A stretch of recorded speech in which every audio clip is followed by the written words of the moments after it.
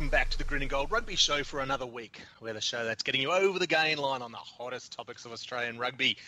And whether you're listening to us on Eon Sports Radio there or directly from our podcast feed, we're thrilled to have you. I'm Reg Roberts, Rugby Reg, as those know me. I'm your host tonight, as per usual. And also, as per usual, joining us, the one and only Matt Morale. How are you, Matt? Good, mate. And Hugh Cavill. Hugo, how are you, mate? I'm good. That's good. Look, normal show tonight, 5 burning questions we'll get to in a second. But, lads, you're our two Waratah experts. So my question at the top today, lads, is inspired by one of your favourite sons, Michael Hooper. So Hooper was interviewed today about the TAR Tour to South Africa, in which the team returned for the first time in the history of Super Rugby, I think, with 0 competition points. So not even a bonus point. So Hooper was asked about the tour and overlooked all that and suggested it was a successful tour on the training paddock, which I think is a remarkable statement. So my question is to you, KPI and Hugh, I'll start with you, mate. Hugh, how else was this a successful tour for the Tars? The training paddock was obviously excellent. What else was good for the Tars? Well, look, I think it was a success because they just had so much time to talk about strategy. Because when you stood under the goalposts that many times, you've really got time to really get to know each other and to talk about the game. And yes, so I think those long discussions underneath, they didn't pay dividends in South Africa, but I'll tell you what, all that time spent discussing the game and how to play, I think that'll pay big dividends this week. Excellent strategy. Dividends. What about you, Matt? What's your thoughts? I'll tell you the KPIs it paid off for. One was my uninterrupted sleep. Didn't trouble me at all. Snoozed right through all of that one. And as a follow-up KPI, that actually didn't trouble my IQ3 playback either. So that hasn't got to work out. So that'll, it saved me, hours there for my IQ3 in its longevity because, waking up each morning after a good night's sleep where you haven't bothered getting up, you could check the score and see that the Waratahs have been walloped once again and there's absolutely no point in watching it, and so you don't. So it works perfectly.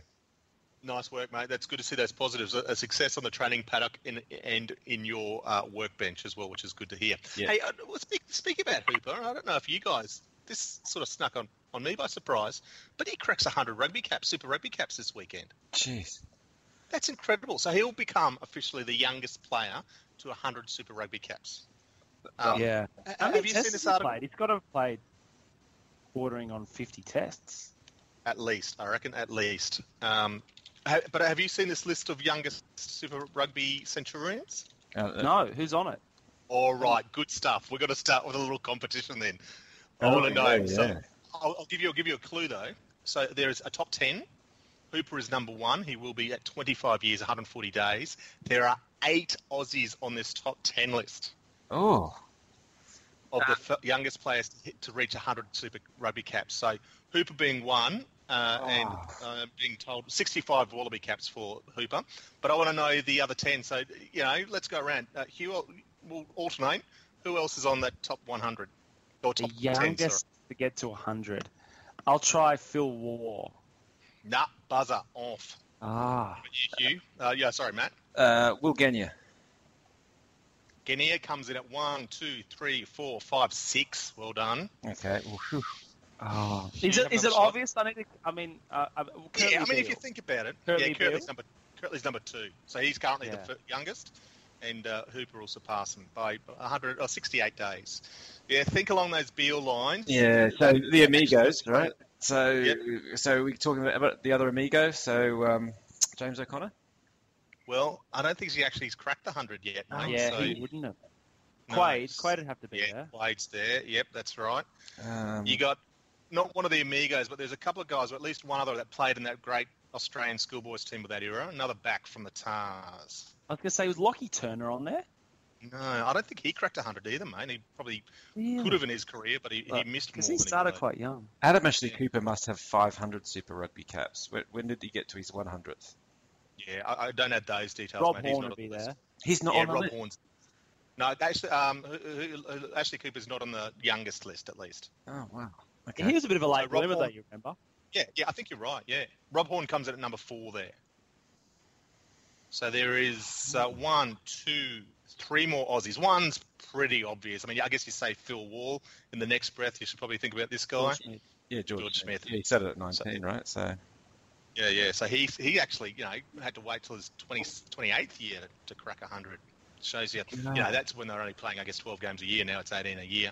What about in that vein then? Where did Giteau come in? Yeah, Giteau's not in the top 10, mate. Jeez. Again. Wow. But so the other two Aussies are current players. Youngest. One for the Reds. Slipper. No, Slip's not there. Which surprises me. Slipper, he might not have cracked. Has he cracked 100 yet? I'd have to double check on that. That surprises me. He might not quite. Who is it, Reg? Reg, put us out of our misery. We'll be here all night. Rob Simmons. Is number 5. 1, 2, 3, 4, 5. The silent assassin. Yeah, Sayah is number 7. Sayah, wow. And then 3 All Blacks. I might have miscounted here. 3 All Blacks: Owen Franks, Ryan Crotty, and John Afoa. Well, just Ryan Crotty. Yeah. The boys of the report card will be loving that. Green and Gold Rugby's only favourite son, yeah. Well, that's a good one. We've got 8 out of the top. Was it 7 or 8 out of the top 10? We've got the top 7. Wow. 1, 2, 3, 4, 5, 6, 7. Yeah, 8, 9, 10, and George Smith just slips out. Oh no, George Smith and John Afoa are exactly equal 10th. So there you go. Bit of quiz to start the day. Get the brain juices going. But what does that tell you? I mean, there's some interesting, things that you take out. I mean, just lack of talent. Alternatives, yeah. I think we have to chuck them in there. I mean, it's interesting that Beale, Cooper, Horn all played as that sort of fantastic Australian schoolboys generation. I guess Genia must have been pretty close to that as well. But, Hooper's the standout. And I think Slipper will be close to it. Slipper, I think, must be in his 90s. So he won't push Hooper, I don't think, but he might get very close to that top 5. So that's incredible. We could almost have the top 8 youngest, which is amazing. That is freaky stuff. All right. Shall we get on to our burning questions, lads? Oh, yeah. So the 5 burning questions are, first and foremost, so Aussie teams aren't going well. The question of our fitness comes into play. Are our Australian teams fit enough?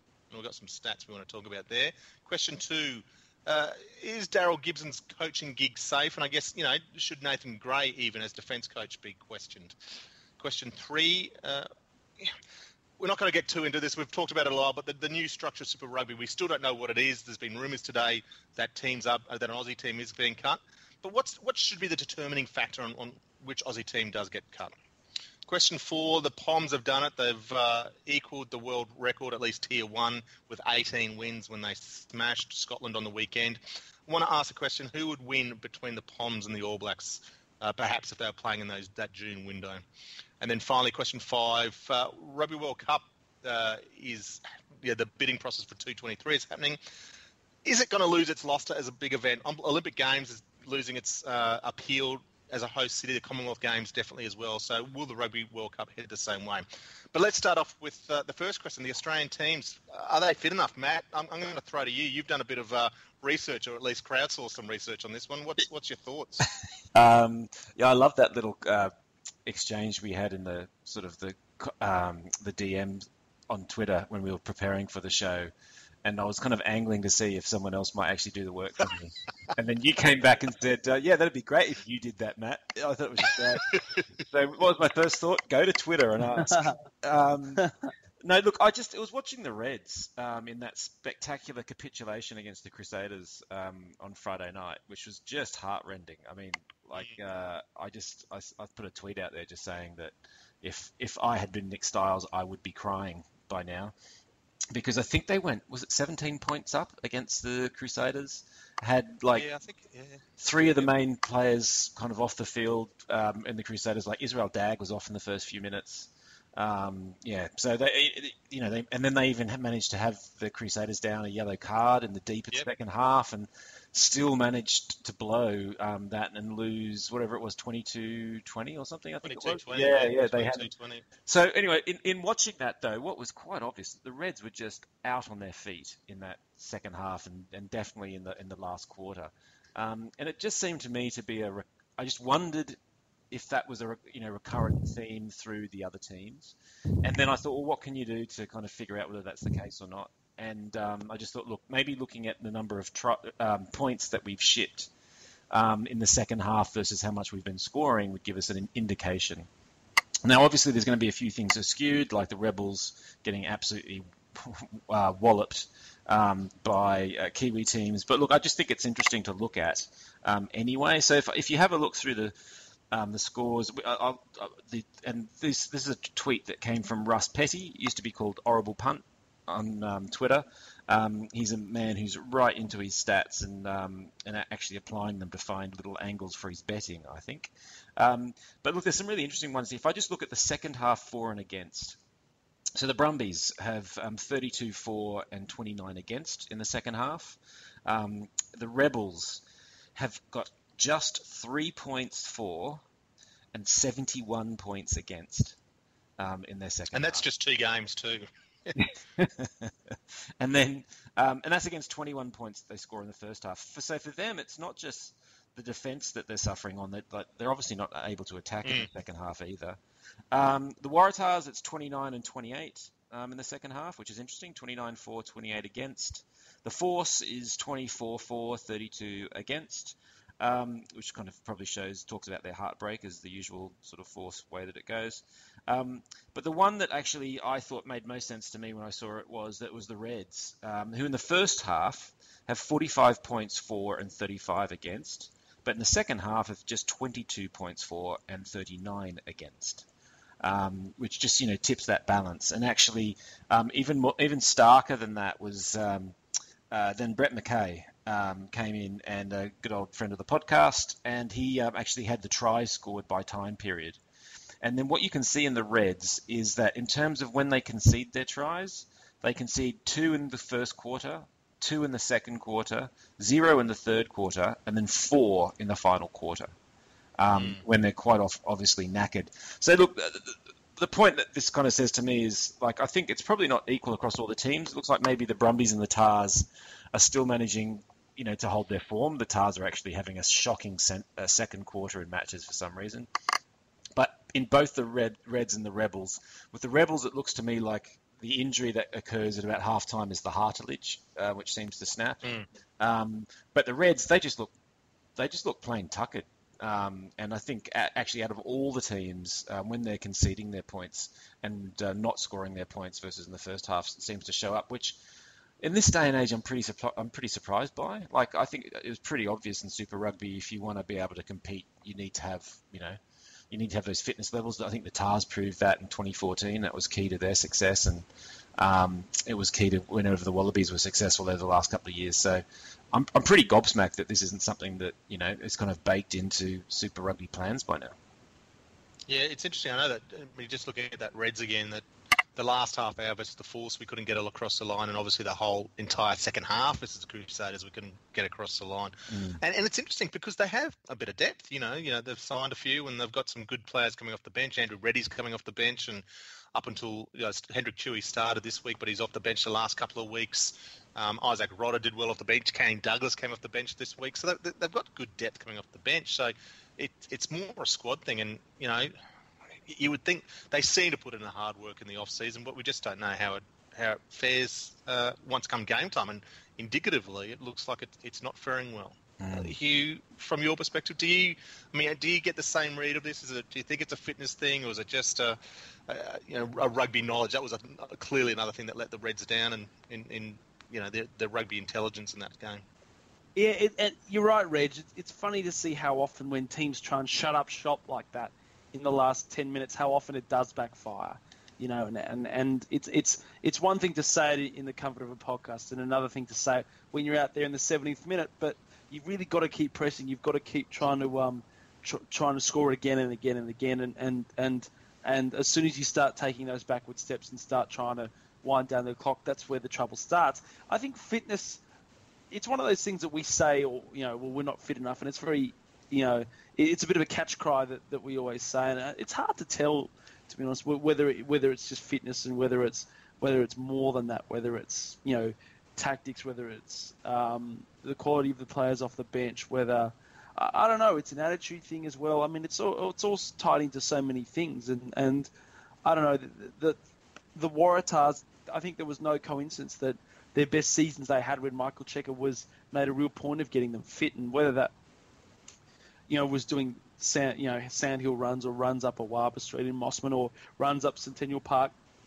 It was very public and sort of there was an element of PR to it, I thought, but it certainly paid dividends for them, and you'd struggle to say that a team could never be fitter. It's something that they should always be working on, but from the outside, it's hard to tell. And I know those stats were good, Matt, but it wasn't a damning indictment. There's certainly some elements to work on, but I don't know. I don't know the answer, Reg. I suppose Hugh, do you reckon a lot of that TAR stuff, for me, yeah, absolutely, fitness, and I guess, when you're feeling fit and strong, there's a level of confidence there, but it's really that mental toughness, which I think Cheika really focused on, isn't he? That Coogee Chairs, it was almost if you guys can do this, I remember there's some saying that he sort of tied to that 2014 campaign. And I can't recall it, but we referred to it in those podcasts around the time. But it was, if you can achieve this, you can achieve anything. Put the fear behind you. And it was about overcoming, any mental concerns to finish the job. And that sort of showed up. To me, it just seems that mental toughness. And again, I refer to that Reds game. Watching that unfold, it was just, it was so frustrating as a Reds fan to see those mistakes being made. Yeah, I mean, that's the thing also. If you've ever read Clive Woodward's sort of autobiography back in the day when he actually had done something in rugby with coaching, but his big thing was that whole teacup thing. I mean, we've talked about it before on the podcast, which was his acronym for thinking correctly under pressure. And there's just been so much work done, which just shows that basically when you're out on your feet, your ability to think clearly just disappears. And you just start doing some dumb stuff, and I think you could just see that written all over the Reds in that last quarter, in that second half, was that they knew they were out on their feet, and you could just any sort of structure, any sort of plan, all that sort of stuff just sort of disappears, and that's probably why you shouldn't be surprised when you see teams, in inverted commas, try and defend for the last 20 minutes, it's because they can't do anything else. They're shot both physically and then because of that mentally. And so they start making those dumb things and errors come in and all the rest of it. So it's not just a case of just being fit. It's, if your body's under that much stress, you just can't think your way out of a brown paper bag. And that's what it looked like for me for the Reds on Friday night. Oh, yeah. But that said, Nick Phipps is, I think most Australian people in Australian rugby would say that Nick Phipps is probably the fittest guy in Australian rugby. He's got the beat test records. He is Mr. Fitness, and yet, God, I watched him play the Sharks, and that was fitness didn't save him there. It was a pretty rough sort of display. So it doesn't save you at all times. Yeah. It's interesting. You talk about we talk about the mental toughness and the teacup concept. Just compare two moments from that Brumbies versus Force games and the Reds game again. Brumbies versus Force. I don't know when was it. 20 to go, 10 to go. And Ross Hallett-Petty gets the yellow card for doing a no-arms tackle, late tackle. I think it was on Joe Powell. From there, the Brumbies lift. It's a close match. I think the Force might even be in the lead there. The Brumbies lift. They score 2 late tries and go away with it. That was great fortitude. You can question Larkham's coaching abilities from tactics and how the team are playing sometimes, but he's clearly got that team, believing in themselves, which is a great achievement. The Reds, same situation, reversed. The Crusaders get yellow carded. Tafua, the reserve, goes off. Supposedly the Reds all week are talking about 80-minute games, but it just changes the game for the Reds. They go in their shell. They try to shut up shop from 9 minutes out from full time against the Crusaders, and meanwhile the Crusaders just lift a gear, and it was just it comes back to that mental side of things, and it was lacking from the Reds. All right, look, it's something to watch and keep an eye on, and that real critical third and fourth quarter in the games, and watch those. Let's delve a little bit more into the Waratah game, Hugh, and you're going to lead us off here. So, we talked about that South African tour. It's a tough tour, but no points whatsoever, and a couple of fairly comprehensive beatings there. You read the forum, and there are some concerns being raised about Daryl Gibson as coach, and some as Nathan Gray as defence coach, even for the Wallabies. Should they be feeling the pressure now, Hugh, or do you reckon they're safe for the season? Oh, look, they're safe. Look, I'd suggest they're safe for the season. Beyond that, I'm not sure. Look, I think the Waratahs play probably the two best South African teams. I think at this stage in the competition, it's fair to say, or two very good South African teams, and without their first choice 5'8", and with also Will Skelton injured and Nick Phipps injured for the first game, they've got plenty of excuses, a laundry list of excuses. But watching that game against the Sharks, they were outclassed. They were outclassed from the first 5 minutes, and you could just. The writing was on the wall. They were being out-muscled. They were being monstered in the tackles. They were just going side to side and backwards with the ball. They were missing tackles in defence. It was a pretty poor performance. It was a very poor performance, in fact. And I think that the pressure will be on Daryl Gibson to deliver the next couple of weeks, and it's not getting easy with the Brumbies this week. No. And I'm not sure who they've got the week after that, but... I'll have a look now, but the rebels. It's not a bad one to hold on for. Well, thank the Lord for that, because the rebels, and then after that they've got the Crusaders. So it doesn't get that much easier. Hurricanes the week after that, and then they've got a bye. So look, they could be sitting in round 8 with a bye, with potentially at 2 wins 5 losses, or 3 wins 4 losses, and that's not a good place to be. That said, it's very early in the season, and one thing I often remind people is the year the Tars won the premiership, they were 4-4 after 8 games. So yeah, it's very easy to go early in the season, and so I think I wouldn't be getting too worried, but geez, it wasn't good signs. And Daryl Gibson, I think his contract's up at the end of the year, and with Laurie Fisher's just walked away from Gloucester, and there's a few other candidates out there. He looked to be making some positive strides at the end of last year, but he's really got to put a good performance on the field in the next 2 weeks. Otherwise, I think the dogs will start barking. Matt, are you concerned as a fan? I mean, do you think you see enough in the team to give you some hope and just write off a tough trip to South Africa? Look, I'm not concerned at all, because basically, as far as I'm aware, we're 1 win from 1. I went and saw us beat the Force. And that's all I need to remember, or that's all I know. Were there 2 other games? Who could tell? Look, yeah, I don't know. I think that was a tough. That was a tough tour for them. I think having Foley out is a big. It would be a big problem for the Tars and the way they play and the way the combinations work, and who they don't have to sort of fill that place. I think Tars are still in a bit of a rebuilding phase. I would think that Gibson's still probably working a bit of a pass from that one. So. Look, yeah, I mean, it's not great, is it, when your best KPIs are, how well you did on the training paddock, and that's pretty much where they are at the moment. But yeah, I mean, it definitely says. It probably talks more about where the Australian Conference is, but I think at the moment it's sort of saying, the Brumbies are looking by far the most serious contenders for anything. Having said that, they haven't really done a tough tour yet, so we'll wait and see what happens then. How many first-choice Wallabies are in that Waratahs team, though? I mean, I can't really... I suppose there's less than you think, actually, now I look at it. But they've got an all-star front row, even though I don't think... Tololatu is capped, isn't he? Maybe one of them. Yeah, a few. Yep. Horn, Naya Avoro, Ryan Phipps, Hooper. That's Dean Mum as well. So I suppose it's not a star-studded Wallaby lineup as what we've seen in previous years, but there's still some very good players that have, no one's, with the exception of Aurea Simone, no one really is running out for, playing the debut matches. So they've been around enough time look, whether they're good enough to win in South Africa, obviously not. But Well, I think in old-fashioned terms, they're missing that spine of a team, aren't they? So, they are. Tolulatu, I think he's got promise, but I think he's got a way to go at hooker. Then you usually kind of get at 8, don't you? And Holloway, who played half a good season so far, and then was even injured. And then the other guy's completely brand new. And then you got your 10 was out, and then Phipps not in good form, and what's his name? Holloway. Yeah. So there's just right kind of in those core positions, it's just a little bit too much. There's just a little too green. I see what you mean. I mean, there's some impressive caps in there and there's some impressive talent, but it's just not quite enough.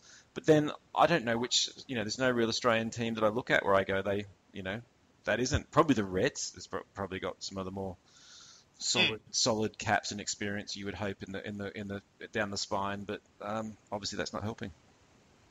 No, it's interesting, and I maintain it's similar for the Reds. The names aren't standing up yet. The Wallabies aren't standing up how they should. I mean, Folau scoring tries again. He was a little bit better on the weekend, but and again, Kepa was probably a little bit better on the weekend too. But he's been out of it. Tom Robinson, not a senior Wallaby, but a Wallaby now, and there's expectations there.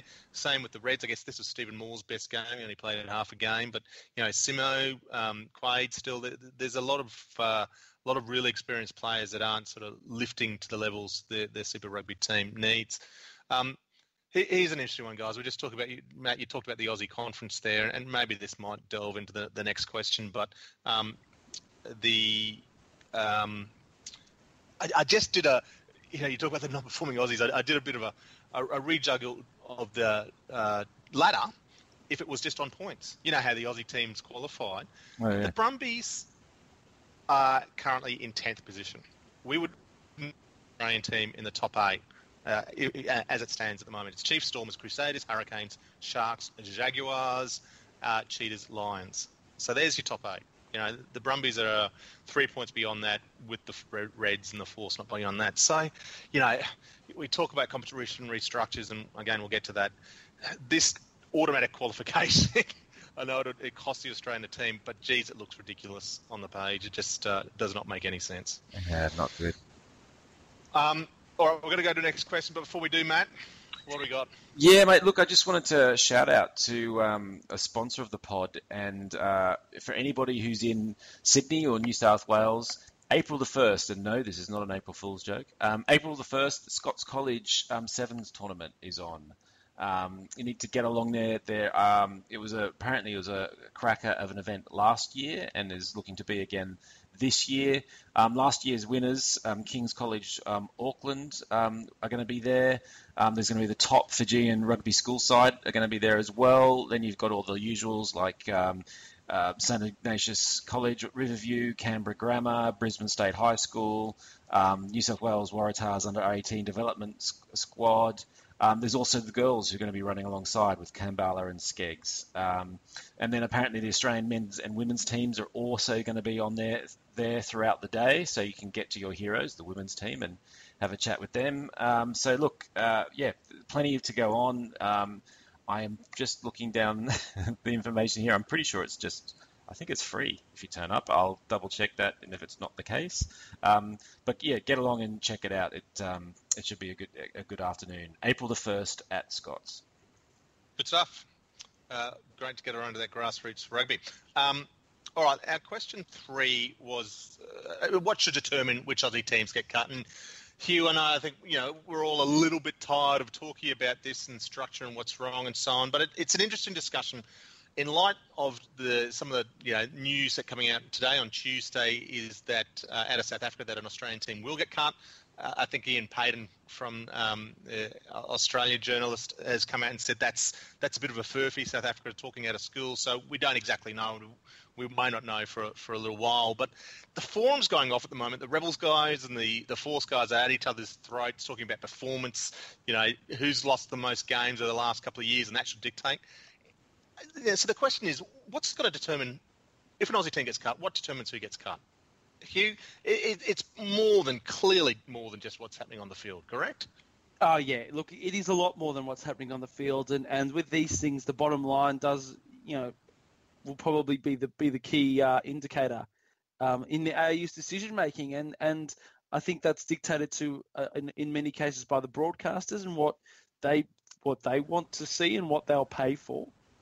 And whether the Force's different time zone might help it or hinder it, I'm not sure.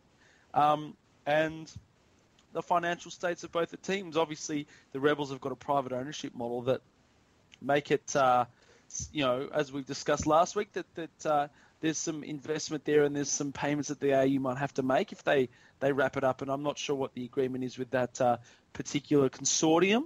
and whether their future is guaranteed or the AU do have the ability to just wrap them up. So, look, on-field counts, certainly, because I think it will sway the thinking of what franchise is in better shape, and their ability to produce local players is also got to be a factor.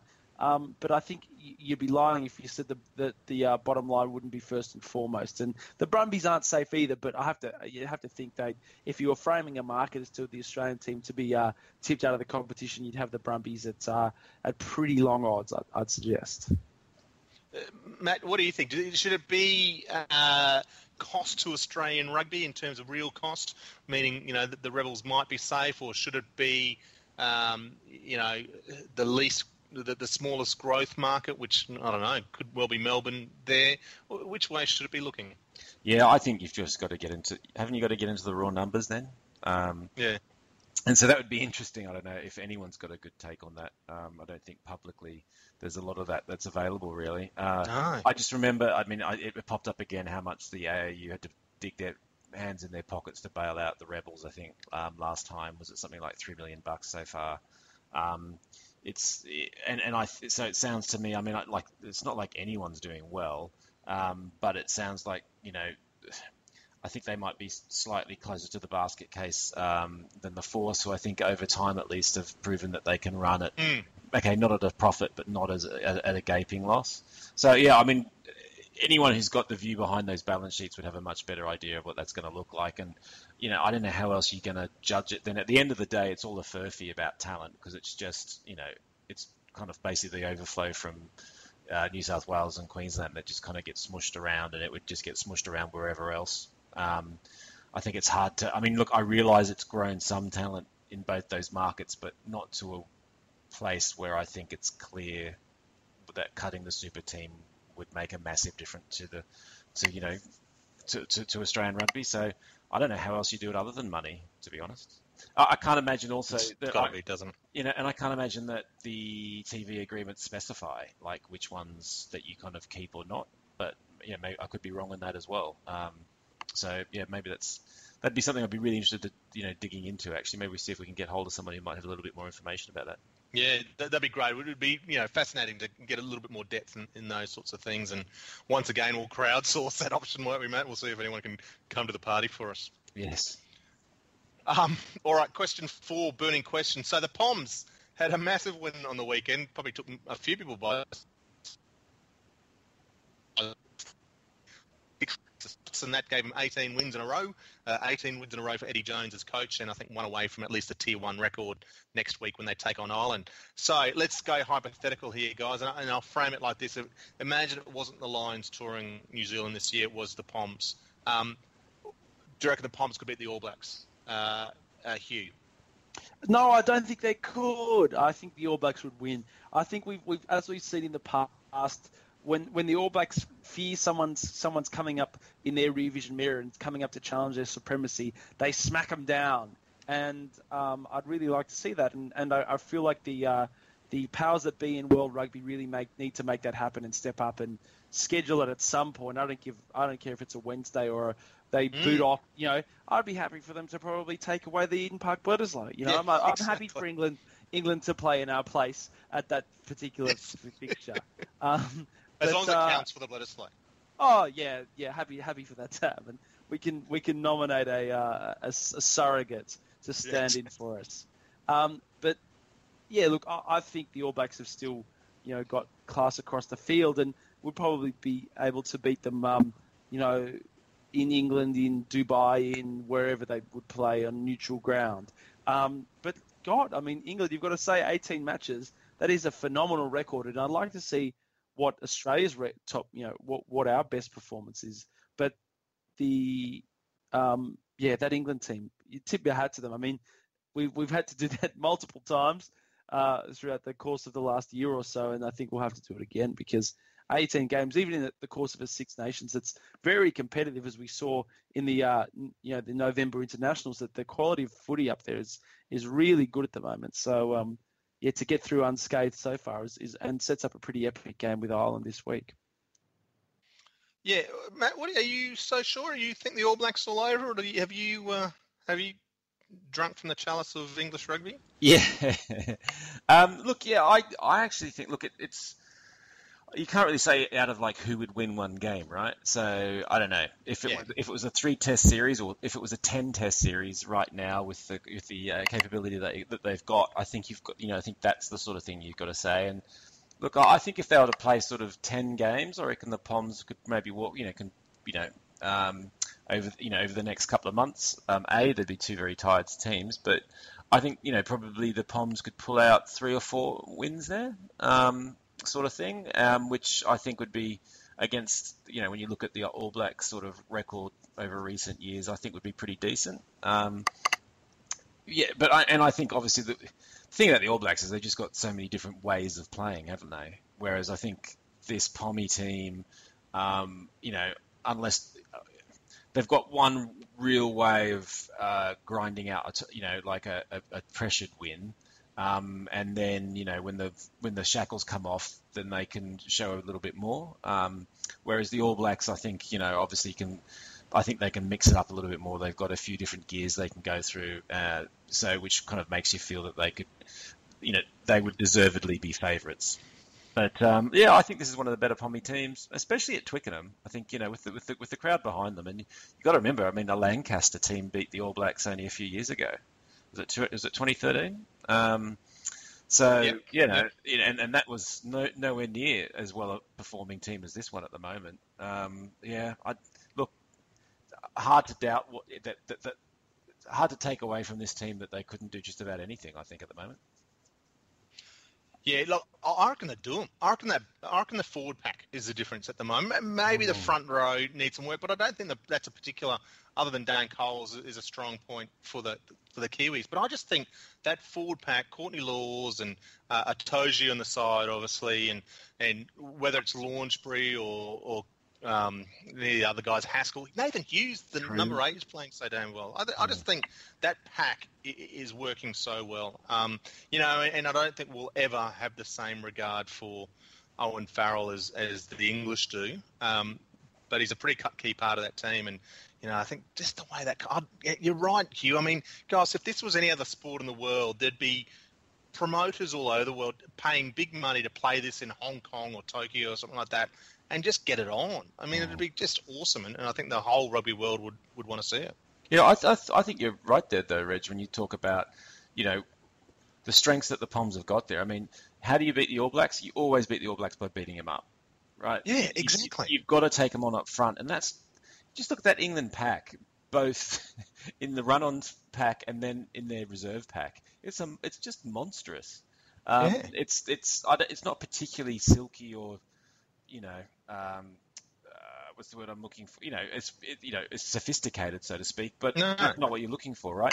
And then you've got a Wilkinson-like metronome just to knock over, which the All Blacks hate because they're just going to leak penalties. And if you just keep, knock that up and they're 9 points down in between tries, that's what they hate more than anything else. So I think you're right. I think that this Pommy team's got a lot going for it, and quite clearly Hugh Cavill just hasn't watched enough rugby recently. Says the man who sleeps through his Waratahs. Jeez, what? So you're telling me you slept through the Waratahs, but you've been getting up early to watch the Six Nations? That was sort of the biggest lie that's ever been told on this podcast. That's why I've had to sleep through the Tars, because I've been watching avidly the Six Nations and Aviva Prem, Avicii Premiership. Yeah. Quality stuff. All right, guys, let's move on. Here's an interesting one for you. So this is a bit odd. So I saw the other day that the bidding process for the Rugby World Cup's heading up. I think we'll know November this year. So a little while in South Africa, Ireland, and France. A couple of teams have pulled out, but you look at the trend of major events these days. The Olympic Games used to be one of the hottest tickets in town, but now potential host cities are dropping out all over the place. Too big, too expensive, not the value. The Commonwealth Games just overnight saw Durban, who had actually been appointed as host for 222. Commonwealth Games has pulled out as well, so they can't host that event anymore. I guess there's a fear. There's got to be a risk factor around these big events. They're getting bigger and bigger. Do you reckon the Rugby World Cup's under threat, or is it we've still got a bit of gloss around it? Hugh, you're our major events man. What do you think? There's still appeal to this one? Oh, look, there is, and the reason I suppose it is a bit more palatable for nations is that countries can host it, and not just cities, which I think is something that is becoming a bit of a it's something that I think we'll see the Olympics and Commonwealth Games move into, where broadly allowing countries to host across the board as opposed to just lumping it all on one particular city. And secondly is because we're hosting them in rugby nations, the infrastructure already exists. You know, they're not having to build all these stadiums, and that's what we're finding to be, again, the sticking point of having to try and build a golf course in Rio de Janeiro, or, you know, a swimming, a diving pool and a warm-up pool and a velodrome, and all of this stuff that these cities don't have cause to really use. Whereas a footy ground in Ireland or in Australia or in South Africa or even in Japan, you're always going to get use out of that. And so, look, I think it actually might become a more attractive proposition, to be honest, Reg. It might actually help us because these events have got pretty solid appeal across the board, and as they become more and more competitive, as we've seen as we saw a few years ago, that it's only going to increase in popularity. I think where the Olympics, I think you're seeing a lot of these sports declining every year in relevance, and them having to throw in skateboarding and surfing and these sort of sports to try and add a bit more appeal in, and you think it might be getting away from what makes it great in the first place. Whereas the Rugby World Cup, we're not going to go the way of FIFA and putting in 48 teams. And that sort of thing. I think we might be the most solid product in global sport at the moment, the Rugby World Cup. I think that's a really good call. I mean, FIFA do seem to be getting a bit greedy with the number of teams involved. Obviously, they've got a few more teams to choose from. But your point about, the status of the event, and the Olympics, however great it still is. But a lot of, the golf, the tennis, it's no longer the elite. It's not the elite of that competition, of that sport. And I think that's what opens the world up for Rugby World Cup. And, the Poms did a great job at the last one, and there's every reason to think that Tokyo will be fantastic in a couple of years' time, or at least Japan. And what comes with it, there does seem that very, attractive market appeal for the rugby tourist into these countries, and the willingness to spend a bit of bucks and support the game and support the country that hosts. My fear, it doesn't outprice itself. I mean, you hear some of the stories about some of the ticket prices for Japan are pretty scary, and it's still got to be. That was a great success of 2003, wasn't it? It was affordable, it was accessible, and I think that's still a really important part for these types of sporting events, acknowledging they've got to make money. Matt, have you got a particular opinion at all? Well, yeah, I mean, money talks, doesn't it? And where the RFU, they doubled their revenues in the World Cup year to £407 million, incredible, which is pretty mind blowing. And that the money that they could invest into rugby in that year were £102 million, which was an increase of almost 40% in the year. So I guess anyone looks at that. The only thing is, that English market, or should we say British market for rugby, or even just in Europe really, is, where it's all at. There's so much cash and it's such a strong currency. You do wonder whether you'd see the same sort of thing outside of that. So yeah, I mean, for now though, it would. But I hear exactly what you say though about it's all starting to get a little bit outpriced, and I think whether it's the World Rugby or whether it's the Olympic committees and everything else, that starting to become more and more demanding, and it's just not so easy to throw one of these things on anymore, is it? Yeah, brand protection. There's all, as Hugh would know, there's all these extra levels of demands. It's not just about providing facilities anymore. It's assurances and security and transport and all these sort of things. It's a massive exercise. So I guess at the very start, it's for all the providing is half a dozen rugby fields, it might be a little bit easier to make that sustainable. Look, that wraps us up, guys. Let's quickly go through the games for this round, at least with the Aussie teams, noting some of those other crackers. Crusaders Blues to kick off the weekend will be fantastic. Have I got the right? Oh, okay, how's about this? The Rebels have had their bye. They've now got to host the Chiefs this weekend. Has there been some magic weave down there, Matt? Do you give them any hope with that one? Oh, man. Or more blood to come. Oh, it's scary, isn't it? It's scary because I don't think they're getting any big names back. Maybe Sefano Valu, but he's going to not do the tackling for the team. Unfortunately, well, that could be another scary one for them. Hugh, do you see it any other way? I think they say you learn a lot from defeat, so the Rebels will be the smartest people in the competition, I think, at this point in time. Whether that'll help them or not, I'm not sure, Reg. And to answer your other question, I know I cut you off there. I know you were going to ask, am I still on top of the green and gold rugby tipping comp? And good, I have held my spot there. So that's great. Still number one in the tipping. Everyone, I know I'm getting inundated with requests. So death riding Aussie teams, mate. You should be ashamed of yourself. You're what's wrong. At least we still have our integrity, Hugh. Yeah. All right, we'll tip this one for us, mate. Waratahs versus Brumbies at Allianz. The Waratahs, look, this is actually a very, very tough game to tip. It is. The Brumbies have won, I would suggest, the last 3 or 4 straight games against the Waratahs. Certainly beat them both times last year and beat them quite convincingly at Allianz Stadium.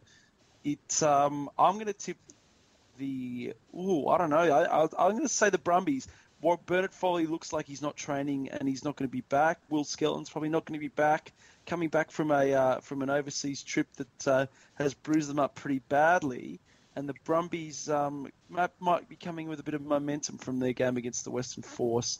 So, look, I think this will be a very, very close encounter. And actually, you know what, Reg? I'm going to go all out. I'm going to tip the draw. And if that comes off, then I think I'll retire from this podcast and I'll retire from tipping altogether. I'll just drop the mic. I'll just take. Yeah, exactly. That's great. Okay, Matt. What about you? You going to watch this game for starters? You going to get up for this one at a late 7:45 kickoff? Well, look, what I'd like to say is that Hugh obviously didn't watch the last couple of Waratahs games closely enough, because I think all the hints were in there as to what this result is going to be. I'd like to say that, but I can't. I think the Brumbies. I think all these stats are all the indications are that the Brumbies has got the most together team here so far, and I think with no Bernard Foley, the Tars are in big trouble. And the Brumbies love coming to Sydney. I think if I had to, I'd tip the Brumbies. Yeah, I think I'll be tipping the Brumbies too. That's a big game for them. And then later that night, the Lions host the Reds. So, tough gig this one. This is a pretty tough tour for the Reds, the Lions, and then the Jaguars. So, talk of the Reds, I might rest Steve Moore at least to the bench, and wouldn't be surprised if George Smith joins him. But give us any hope over there, Matt, at all? No. Hugh? I'll give them a little bit of a hope. I think the Lions against the Jaguares got pretty well shown up, I think. And I don't know. Look, I'll tip the Lions, obviously, but the Reds are South Africa, and they never have been. I seem to recall, Reg, that they almost won a game last year. They might have even pinched one, in which Liam Gill kicked a drop goal from about 50 metres. We didn't win. We came close, but we didn't win. Yeah, it was close, though. So, look, I don't think the Reds are as hopeless as some might say, but that said, I won't tip them.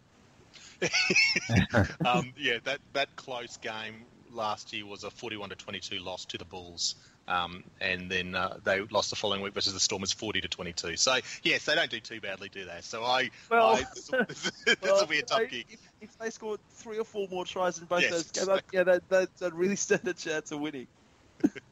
No, this will be a tough gig. I think the Kings, the Lions will get this. They rested a few players last week versus the Jaguars, or a few players weren't available that I suspect will be back this week. So tough gig for the Reds. This podcast has been a stitch-up. We've got facts, we've got stats, we've got all this sort of empirical data to the table. I'm not a fan of it. Very unfair. All right, guys, we're going to wrap it up there. Big show. Thanks for participating. Thanks again, Matt and Hugh. No, mate, it's my pleasure. And could I just say, just very quickly, we've got actually a couple of reviews here from Mitchie1314. I think in the UK, he said he's called it the best rugby pod, great bant. And said, look, we'll take that one. But then this one, which is sit closer to the mic from the US. Or get a better microphone. Jesus Christ, it's at full volume and I can only hear 2 out of 3 of you sometimes. Otherwise, great show. So I think that one's a good report card. As long as the two are me and Reg, then I think you're okay, to be honest. So I'm saying that's the report card, whereas the other one was clearly about our podcast. But thanks for the comments, guys. Yeah, thanks everyone. Thanks for listening once again to our Eon Sports radio listeners, but also those via the podcast as well. Get out there, enjoy the rugby. Queensland Premier Rugby starts this weekend, I know that. So plenty of stuff to be watched. And we will catch you all next week. Yeah.